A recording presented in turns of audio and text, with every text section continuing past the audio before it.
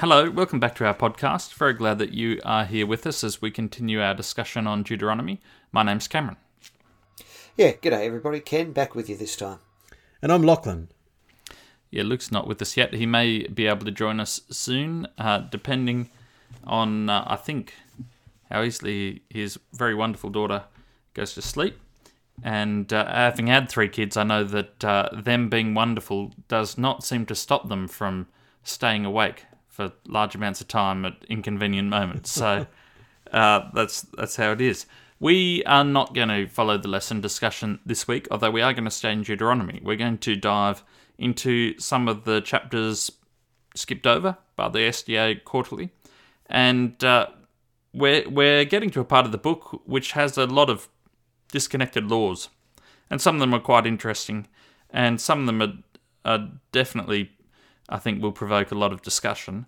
And this would be part of the book that I perhaps resonate less strongly with than some of the other parts we've seen. But I think it's really interesting to see and to read and to learn. And some of this, I'm sure, will resonate very strongly. So let's find out. We're looking across Deuteronomy 19, 20, 21, and there's a range of laws.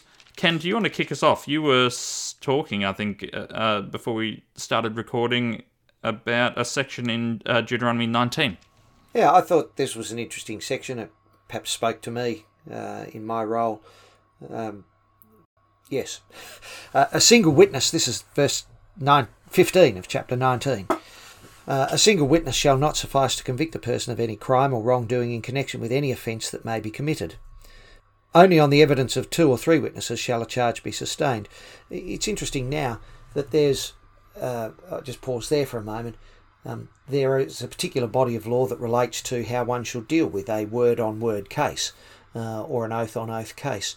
That particularly when one's looking at whether or not a charge has been proved beyond reasonable doubt, it's particular caution has to be taken where it's just one witness against another witness. There are times when the evidence of one witness might be accepted, even contrary to the sworn evidence of a defendant, where a defendant's evidence might be inherently implausible, fanciful or speculative, and the evidence of the single witness is consistent with other observable facts. And but in any event, I think it's interesting that you need 2 witnesses or 3 witnesses before a charge can be sustained. Then there's this interesting passage. If a malicious witness comes forward to accuse someone of wrongdoing, then both parties to the dispute shall appear before the Lord, before the priests and the judges who were in office in those days, and the judges shall make a thorough inquiry. I'll just pause there. Judicial diligence is required. And that is, I've spoken in the podcast previously about the requirement for due process and natural justice.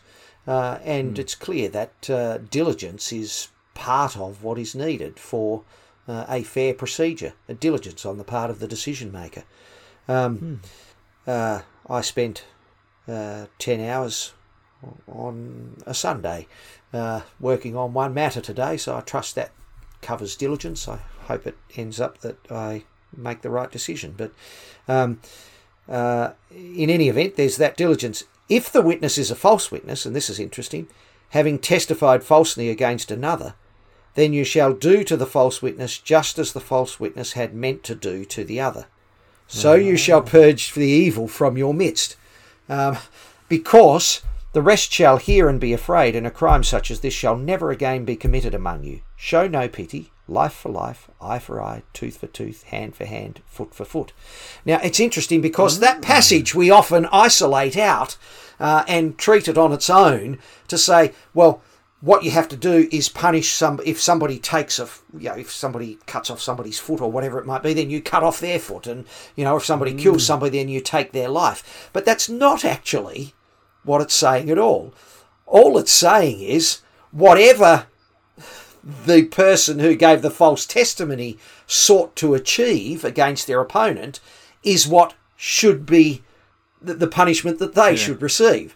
So the punishment for being a false witness in a petty theft case is fairly small compared with being a false witness in a murder case.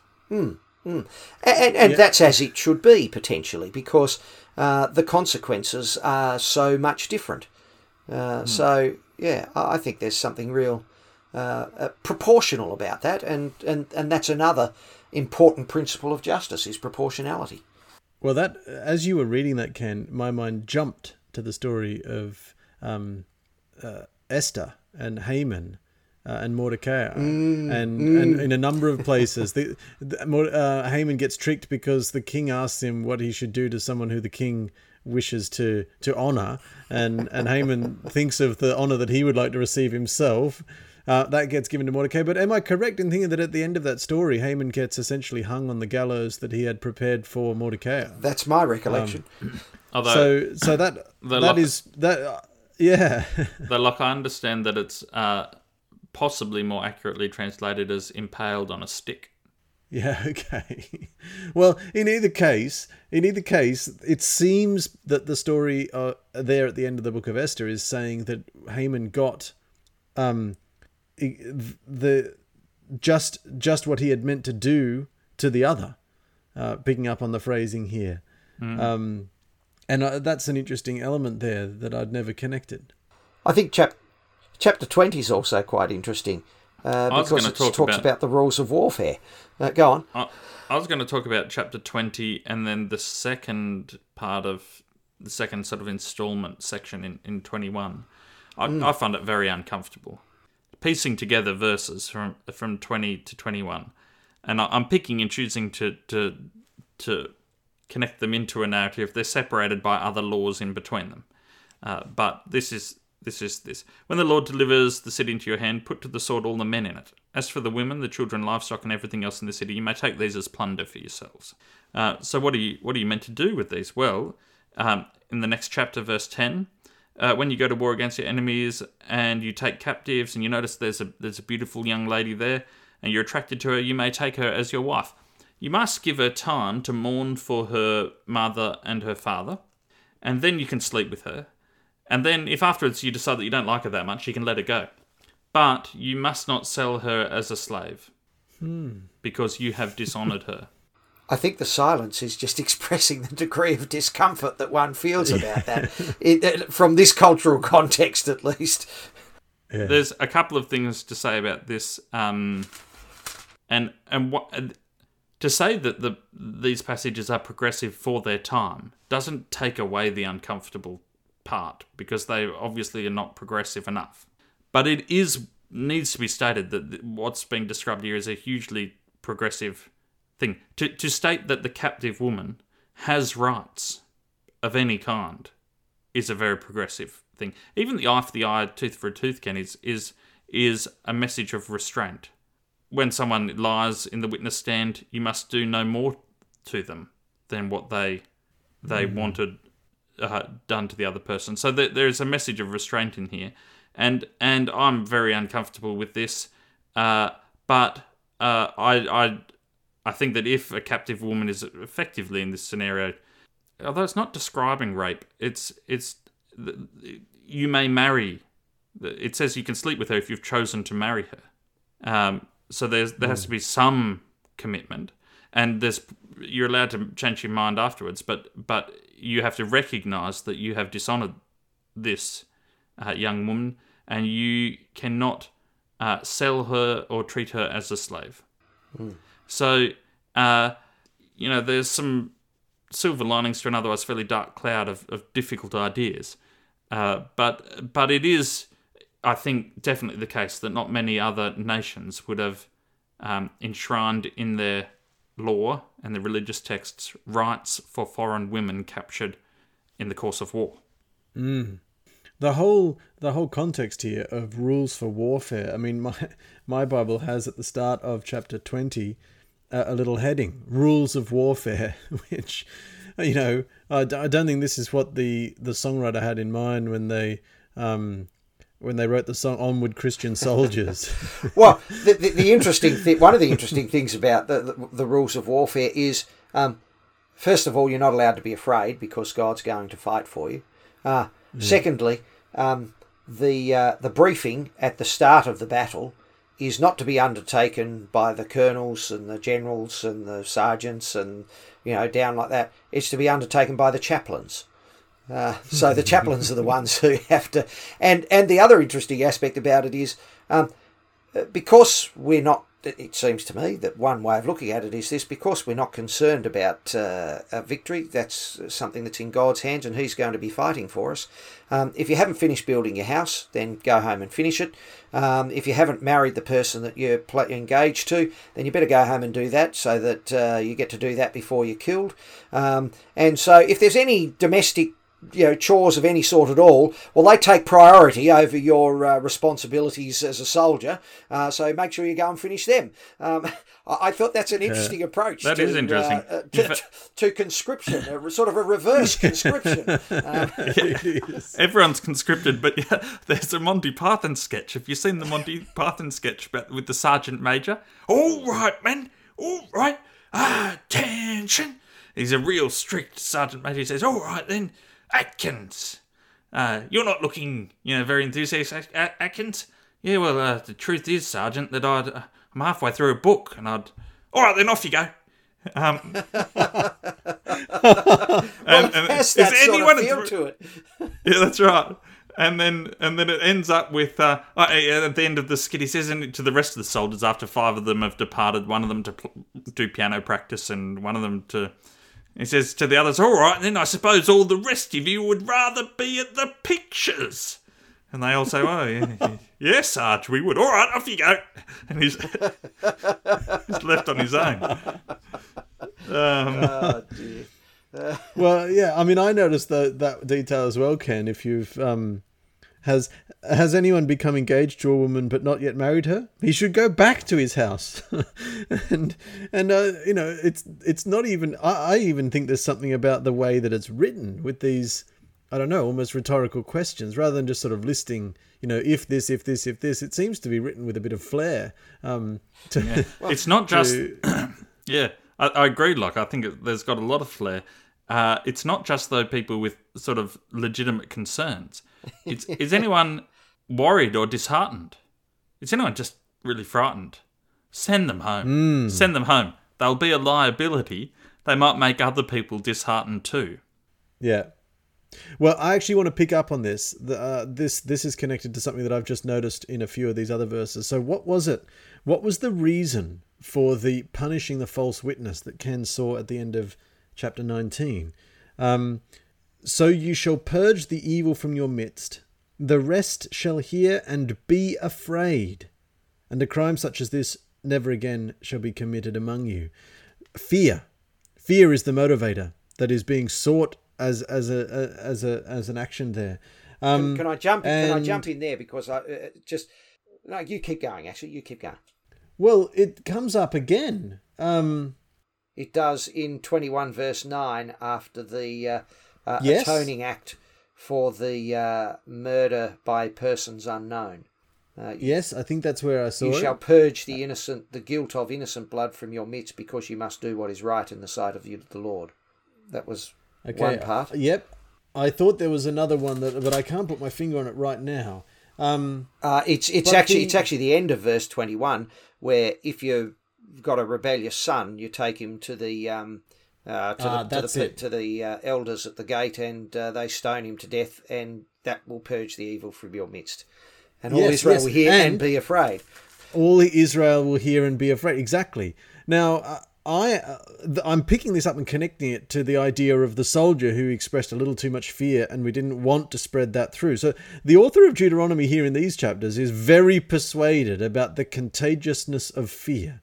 Very, very persuaded. It's a bad thing if there's a frightened soldier, because that soldier is going to contaminate the rest. So better to leave that soldier at home. But it's a good thing if you can instill some fear by stoning a rebellious child, because everyone else is going to hear about that, and you will fix that problem. No one else. And I'm reminded of a library teacher that I had at school who grew up out in the in the more rural parts of Australia. And every time there was a little bit too much noise in the library, he would come out and say to everyone to be quiet, and then he'd walk back into his office muttering, "All you need to do is shoot one." He said when they're with crows, you just shoot one and the rest fly away and they don't come back. so that was his vocalized suggestion. Now, Locke, on that note, yeah. This is so improbable that it sounds funny and students laugh when I tell them the story, but the actual event is obviously incredibly tragic. But do you remember Anton's story about the school he went to in Sri Lanka? Lachlan and I were lucky enough to be taught maths at Avondale by a man named Anton who grew up in Sri Lanka at the height of the civil unrest. And he remembers a student being shot in school assembly because the student was a serial offender and the government was paying for their education and trying to fight a battle, civil war at the same time. And if you were not going to be taking this seriously, it just wasn't worth their money spending it on you. So you were the equivalent of the enemy they were fighting. Yeah, that's the trouble. Wow. Now, Lachlan, I want to challenge one of your pet subjects with these passages, and let me raise it in this way. When I sentence somebody, very often one of the principal purposes of the sentence that I express is general deterrence. And this seems to suggest that general deterrence is a legitimate sentencing purpose. Where does that fit in with restorative justice? Yes, Ken. Well done. Well skewered. No, I don't want to be taken as criticising restorative justice for a moment, I might say. But no, but and I'm not an expert on this, but I know, for example, that deterrent is one of the arguments used in favour of the death penalty. And the data that I have read of, and I'm not the expert in the field, but the data I have read of suggests that it's not a particularly effective deterrent. In fact, there is data that says that the crime rates are in fact higher in states that have the death penalty than states that don't. And so you're right to treat the death penalty at least as a deterrent with some scepticism. So if we just restrict it to that, because it does seem to me here that the death penalty is at least some of what's being talked about, especially in that troubling passage about rebellious children being handed over by their parents, no less, to be stoned by the elders at the city gate. And it's you can embellish their rebellion a little bit, because if they're just disobedient and they don't do what you tell them to do, then you take them and you don't just say that they're stubborn and rebellious and won't obey you. They say you've got to tell them they're a glutton and a drunkard as well, even though that's not part of the crime necessarily. Perhaps that's the ways that they are rebellious and disobedient. I'd love to know if this ever happened. Were there any parents that turned over their kids? It's hard. Given our culture, it's hard to believe that that's what would happen. But, No, Ken, in our culture, there's still parents who mistreat children. Actually, that's very true. That's very tragically true. But what's here is not described as a mistreatment. It's. I've sort of cast it in that light, but it's the passage of justice, isn't it? The execution of justice. Yeah. So my comment simply is, if we empirically observe, the discussion that Ken, you launched us onto about the effectiveness or the validity of the deterrent, general deterrent, it seems to me not entirely clear cut, and yet it is quite assumed by the author here. There's a number of places where it's describing the establishment of a fear motivation. And fundamentally, my approach to the world is essentially to question and be very skeptical of any time that the central motivation is one of fear. It seems to me, whether that's religious fear, trying to motivate people by making them extremely scared of their eternal destiny, I don't think that's the best way to build. That's not the right platform to build a relationship with God that's a productive relationship. And it seems to me, looking historically at people that have had to negotiate that deep fear. I'm talking here particularly about eternal conscious torment in the fires of hell. That seems to me to be a pretty valid reason to become an atheist in many instances, because such a God seems not to be, to my mind at least, not to be one that's all that attractive to build a relationship with. That's the sort of troubling thing here. And then when it comes, so many other other contexts where we experience motivation through fear, I just think there's so much better motivators, so much more productive and more effective motivations. And that I'm actually, what I'm really saying here is, I am finding the general acceptance of the automatic, pretty stark fear as a motivator. I'm finding that to be almost as on the nose and distasteful as this idea of taking a captive woman as a wife. There's obviously no, there's all sorts of problems with that. There's no agency given to that woman at all, even though, as you point out, Cam, there's a certain restriction and limitation on the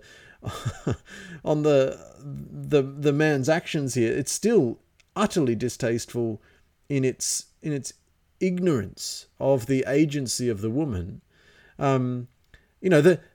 The woman who has had the rest of her family murdered and slaughtered by this same person who now wants to be her husband. Anyway, it's extremely twisted. But my comment simply is that I feel this fear motivation is almost as twisted. It's striking me with that same level of distaste. It's also the case, Locke, when we get to the death penalty, that though this doesn't explain it away, women were being stolen all the time. And there's lots of really odd stories. There's the story in the Book of Judges where the tribes have a falling out and they go to fight the Benjamites, is it?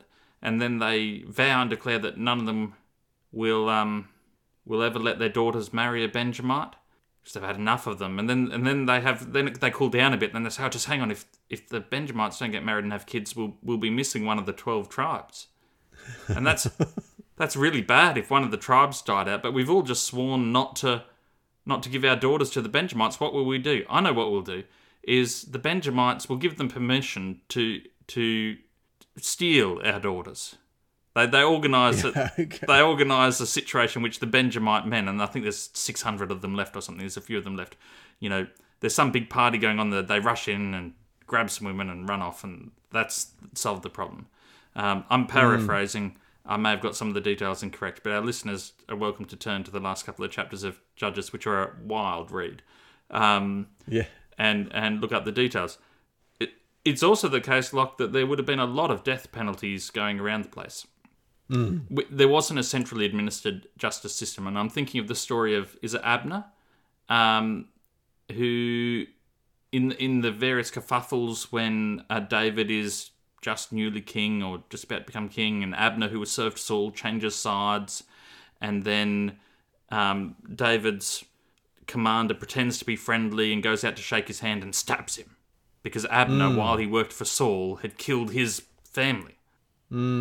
And this is seen as just the justice unfolding. Like David rebukes the person who kills Abner, but doesn't punish him for it because Abner had killed that guy's family, and so he was entitled to kill him back.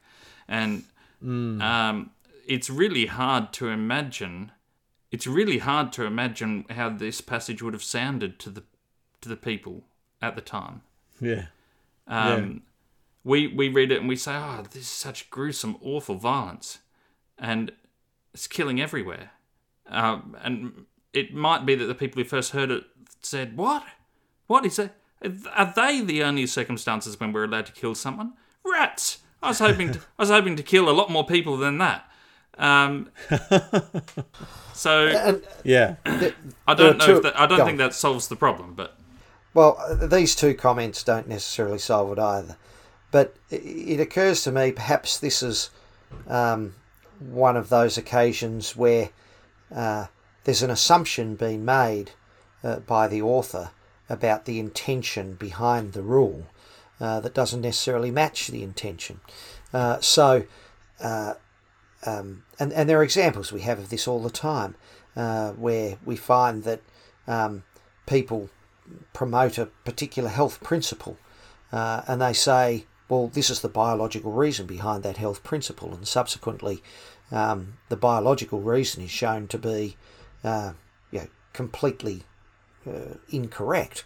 But the principle itself was still one that was beneficial, although the mechanism by which it produced that benefit was different. And perhaps this might be one of those things where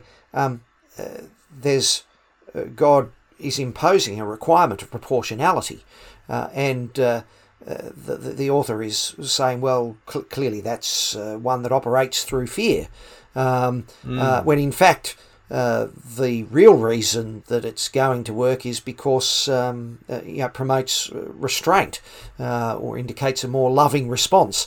So that's one of those, one of the comments that perhaps could be made about this passage.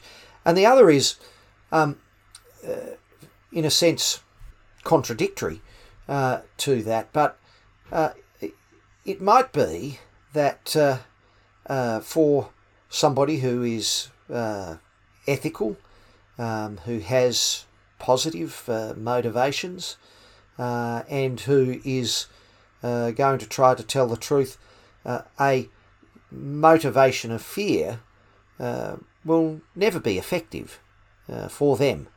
But for somebody who has the avarice and a malicious intent of such a degree that they will give false testimony in order to achieve their objective with Malaphides, then perhaps for that sort of person, for somebody who's prepared to behave in that way, an effective counterbalance is the fear that the consequence that I am seeking may well come back on me.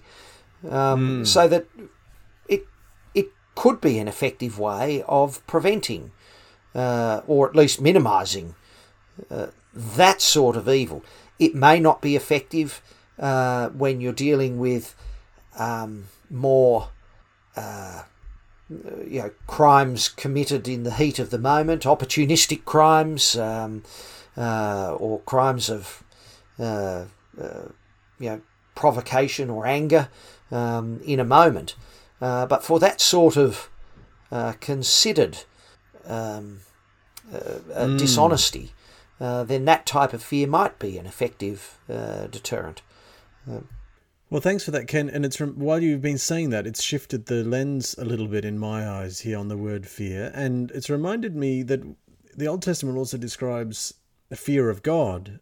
The fear, I may have to retract a little bit of what I said in the quest of at least being open to going and learning something, because it could be a kind of respect.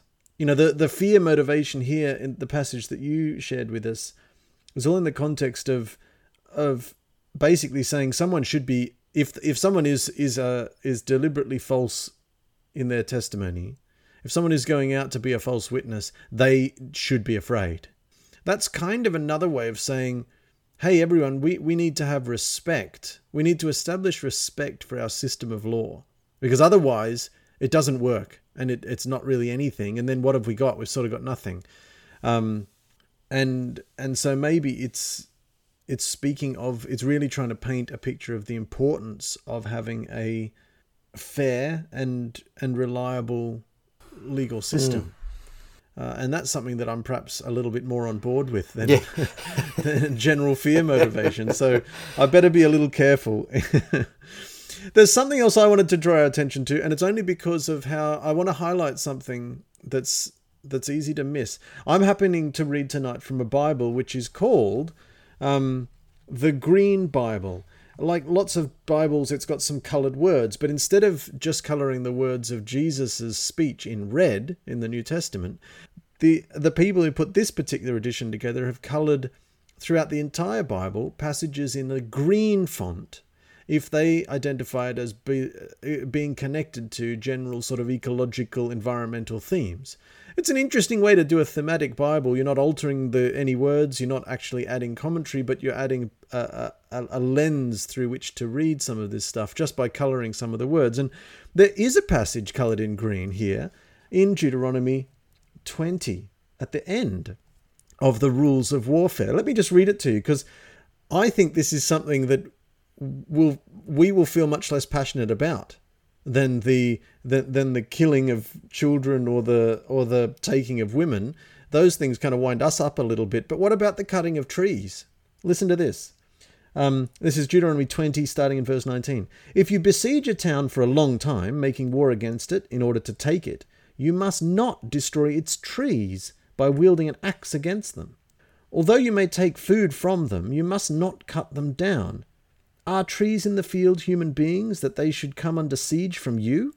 You may destroy only the trees that you know do not produce food. You may cut them down for use in building siege works against the town that makes war with you until it falls. So this is an interesting... You can see why the people who put this particular Bible together coloured those words in green. You must not cut down the trees. At least not by wielding an axe against them. Okay, perhaps if you've got a chainsaw, you might be okay. Maybe that's why the general and large issues of deforestation have only become bad since the invention of bulldozers and chainsaws. No, but the other interesting thing about that is there is this general statement: you can't cut down the trees, and then there's a qualification on that statement, and we see this in laws and rules all the time, don't we?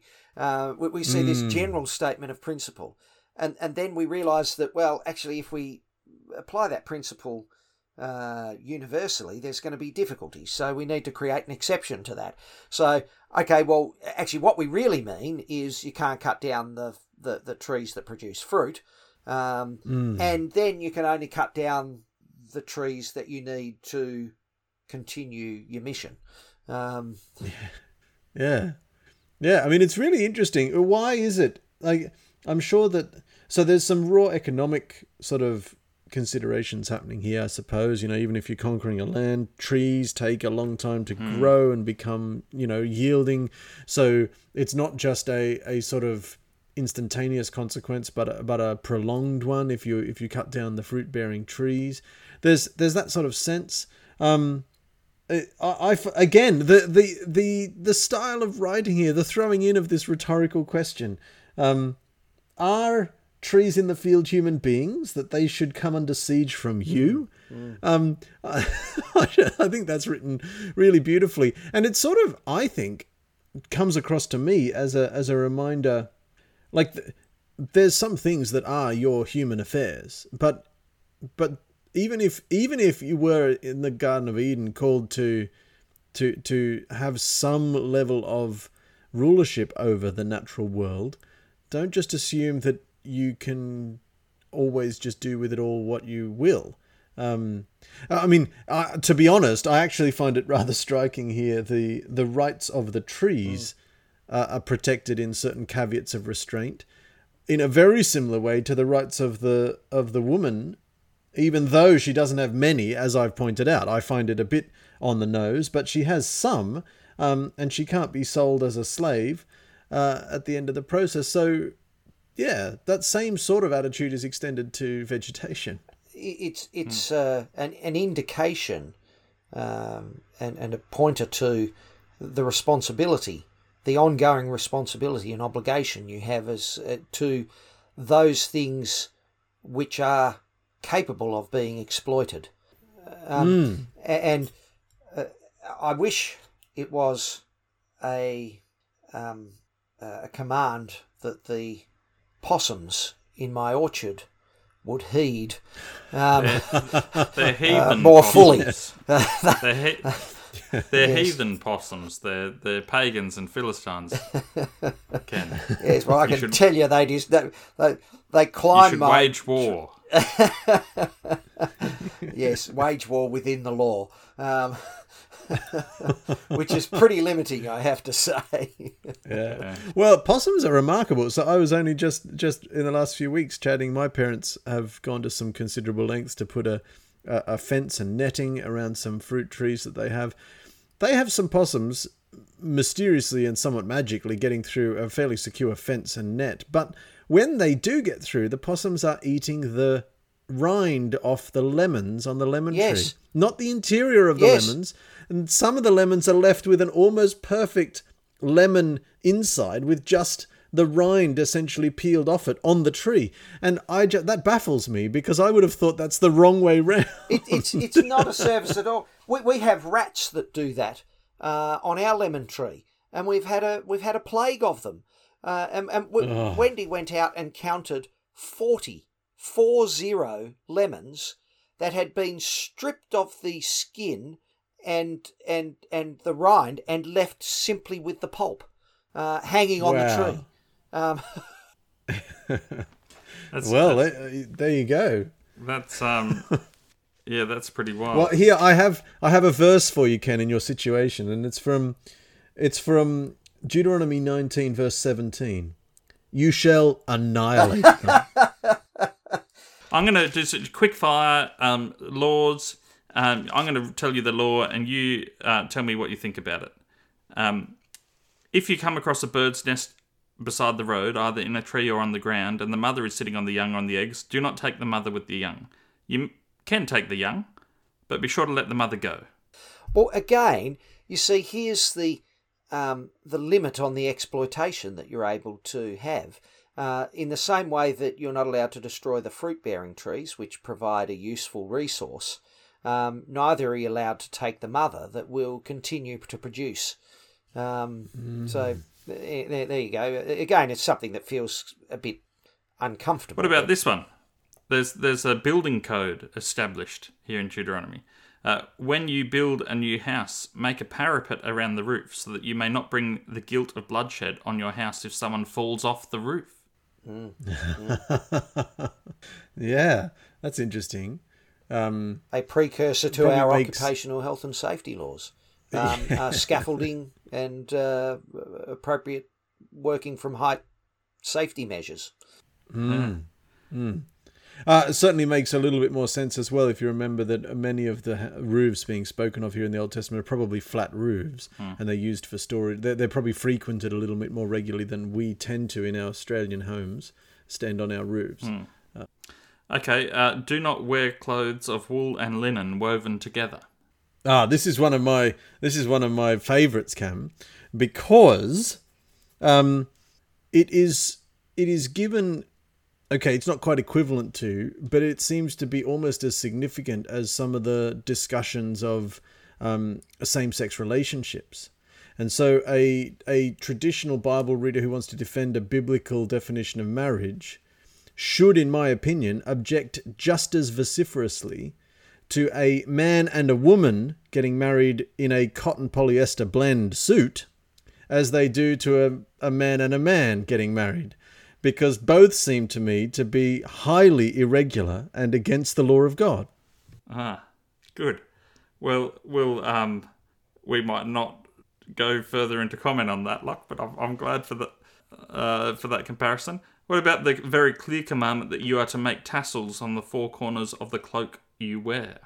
I'll pop into my tailor tomorrow. I don't wear a cloak. Yeah, well, see, you're exempt. Well, you're fine. You got no worries. Right. Okay. It is. There are some of these passages do make you feel that you're like reading someone else's mail, from a very long time ago. Like it doesn't seem like it's quite meant for us. Yeah. Well, I was going to make the comment that I assume that a strict Orthodox Jew, even today, still has ways in which they implement their keeping of these laws too. and feel passionate about it, and I think legitimately so, given their view of the significance of this stuff, in the same way that we feel passionate about, our observance of the Sabbath, or that's a big one for Adventism, So there must be ways. I have no idea. Maybe it is true that strict Orthodox Jews don't wear blended fibre clothes. Or maybe they see this as simply being wool and linen, and maybe wool and polyester is okay. Doesn't. Maybe that's fine.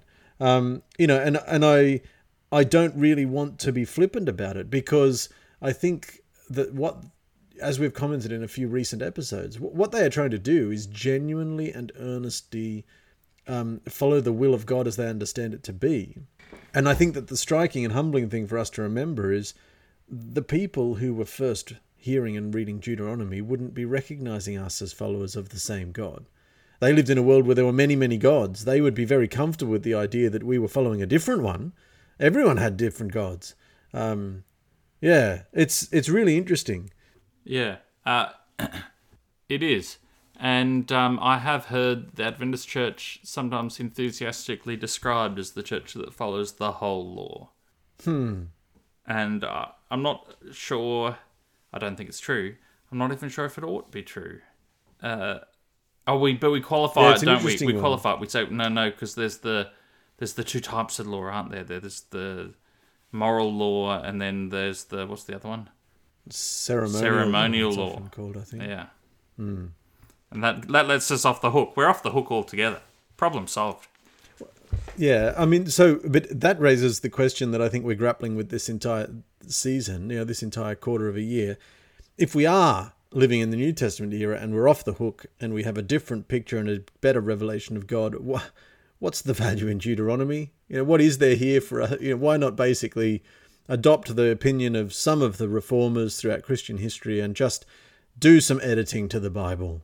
Let's drop a few of those pesky books out that are just not lingeringly valuable. Well, I certainly don't want to drop Deuteronomy out if that's the approach that we're going to take, because I have particularly enjoyed the stories and the discussion and the detail in Deuteronomy. Yeah. Well, to be very clear, I also agree, Ken, and I actually think there's been a remarkable, even just our was it last week, we were chatting about some instructions given to the king when Israel would finally ask for a king. And at the end of that discussion, we realized, well, hang on, so many of us are like kings in our own contexts. We have responsibilities. We have positions of leadership in certain ways. And suddenly we realized that some instructions given to kings thousands and thousands of years ago remind us of our own responsibilities. I think that what we've highlighted here is that the written detail of many of these laws that we've talked about this episode are very difficult to map one-to-one to our context. But the overall message of, I'm hearing a fundamental message of restraint. If you're going to lay siege to a town, don't cut down the fruit trees. If you're going to murder an entire village and take all their women, then just remember, you may be treating them like property, but you can't just continue to treat them mindlessly like property. There's some restraint there. You're going to have a system of law. Well, don't get too carried away. There's some process to go through. You need a certain number of witnesses. You need to think a little bit about the value of those witnesses. Those messages of restraint, I think, resonate pretty heavily across to our culture. We live in a culture that almost worships the idea of the lack of restraints, both economically and ethically.